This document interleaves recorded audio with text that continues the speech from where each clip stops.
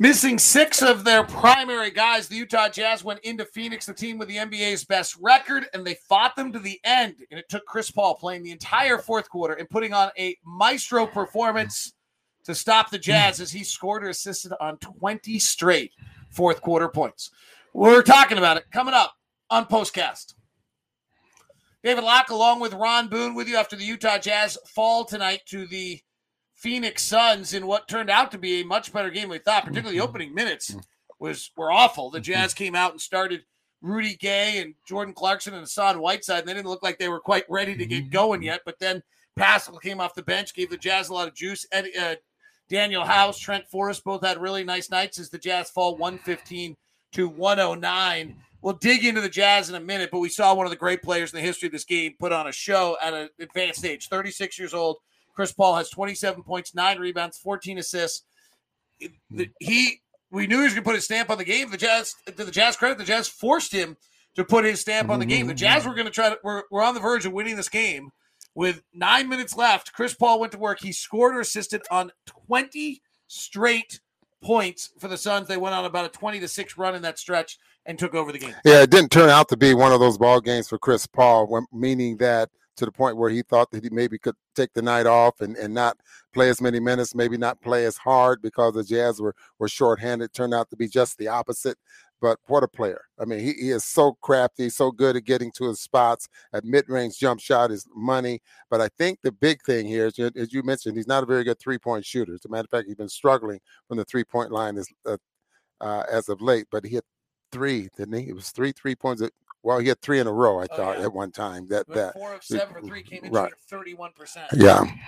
And some mistakes defensively by Jazz. Hassan didn't close out on one of them where you knew he was going for the 3, and Hassan, was trying to protect the rim so he doesn't come all the way out. Hassan's not as good as Rudy at doing some things. The Jazz, Rudy Gay and Trent Forrest got hands in the cookie jar fouls that let him get 3 free throws. I mean, he was just conducting. He was a puppeteer. He had everyone on strings. And control the tempo of the ball game. I mean, especially on the offensive end. I mean, early in the ball game, he had some turnovers, and the Jazz took advantage of it. But none of that happened there late in the ball game when it was all about him making plays for his teammates and making plays for himself. And David, I tell you what, there is not a better player in the league at getting to that spot.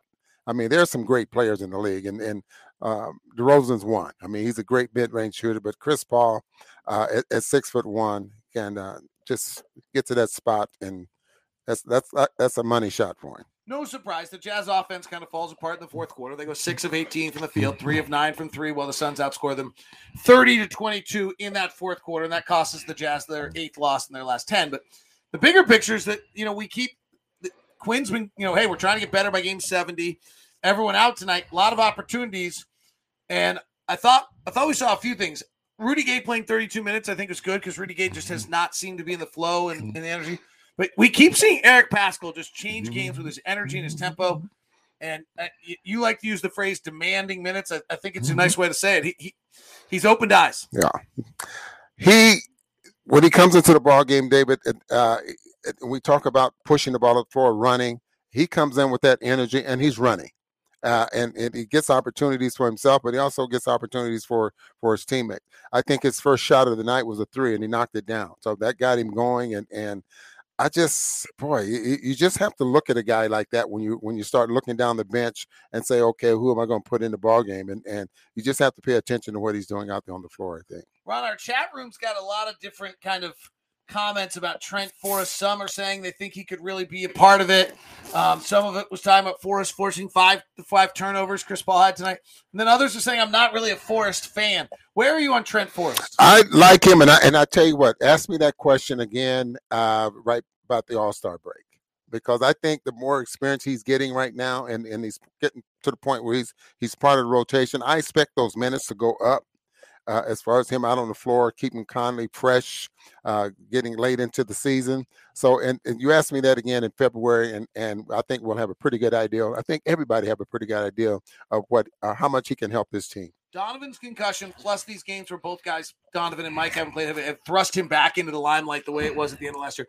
How have you seen him grow already over the last 10 games or so? This is Forrest you're talking about. Yes. Yeah. I've seen his confidence level, and you've heard him say so many times, that his teammates are encouraging him, wanting him to shoot the basketball, be more aggressive with the basketball and driving to the basket, but still have the opportunities. Take care of the basketball, but take care of those opportunities, but also be a point guard out there on the floor. I mean, that's all just experience and listening to guys like Donovan and Conley on what to do and what not to do out there on the floor. It's encouraging. And what do we hear from the coaches all the time about him? About Forrest is his defense, and they like his that. His defense has been good. Yeah. And then, I think he's not a shooter. He did make a corner three, I think, tonight. He's not a shooter, and so he's got to aggressively go out. We saw if there's anything that he has to make plays for his teammates, maybe a little bit better. And I say that, but dribble penetration, boom, you make that correct pass, get his teammates opportunities, I think. Ignition Night says Forrest is a reliable jump shot away from being a 10-year rotation player in the NBA. I think that's true. That wouldn't be bad career. He's probably close to being a 10-year NBA pro with just a slight improvement because, frankly, Elfrid Payton, who we saw tonight, who is pretty similar, frankly, to Trent Forrest, other than how they were drafted, right? Elfrid Payton came out of Louisiana Lafayette, and everyone wanted to turn him into this thing, and then he turned out he couldn't shoot, and he's supposed to be a pretty good defender, but actually I'm not convinced he's a good defender. I'm actually convinced there's a phenomenon in this league where guys get drafted early, and then when they can't shoot, everyone says they're a defensive player because there must be some reason they're in the league. And then so Trent Forrest right now is, I think, a legitimately good defender. I'm not sure that there's that much difference between him and Elfrid Payton.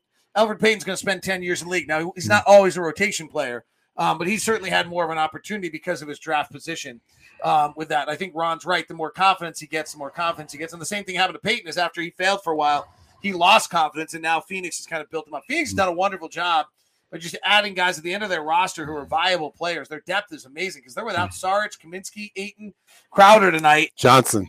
Cameron Payne. Cam Johnson. What about him?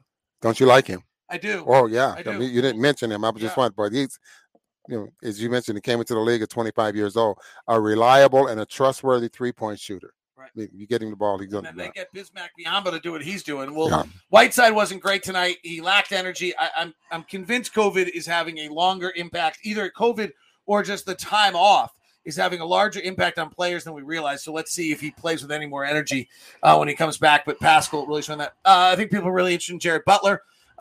There were some flashes tonight. The shooting was really good, and then there was a little bit of a mixed bag.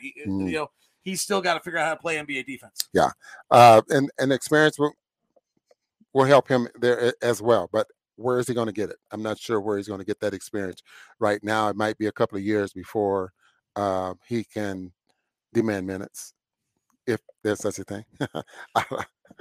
The bottom line on this one, I think, is the Jazz undermanned, missing 6 of their 7 guys. No Mike, Donovan, Rudy, Bojan, Royce, and Joe. Forced Chris Paul to win a ballgame. Forced Chris Paul to play 12 minutes in the fourth quarter. Forced Chris Paul to win a game. We'll see them again on Wednesday night. The Bojan thing's really interesting, people. Everyone so this finger, he switched. We probably should talk about this for a second because this is actually the news of the day. So he switched from a white thing on his finger to a black. I joked that he had done it because he's superstitious and he wasn't shooting well. It turns out the black is a splint. His finger has to not move from 4 to 6 weeks for the bone to re-heal with the bone. Basically the way a fracture re-heals because he's got a fracture. And he's going to try to play through it, it seems, which is really incredible. It really is. A pain threshold obviously has to be very, very good. And then you get to the point where you're conscious and very much aware of not sticking that hand in the wrong area because of the consequences. Well, it's his left hand. We'll see him. We have not gotten any word on Rudy Gobert's calf strain. There was not anyone, no questions were asked. I don't know if any answers would have been given, but there has not been any word of whether it's grade 1, grade 2, or grade 3, or what it means in regards to Rudy Gobert's calf strain. And we never did find out why Bridges was because he got clocked. Yeah, and they were examining his chest, I thought, there for a minute, as though he got hit in the ribs or something real hard. I know he did not come back in the ballgame. All right, Jazz fall to the Phoenix Suns. We've lost 8 of 10. Dallas is charging, trying to get healthy, get right. Everyone's in the dog days. The only team that hasn't had the dog days is Phoenix because Chris Paul does things like he did tonight. Have a good one. Talk to you later.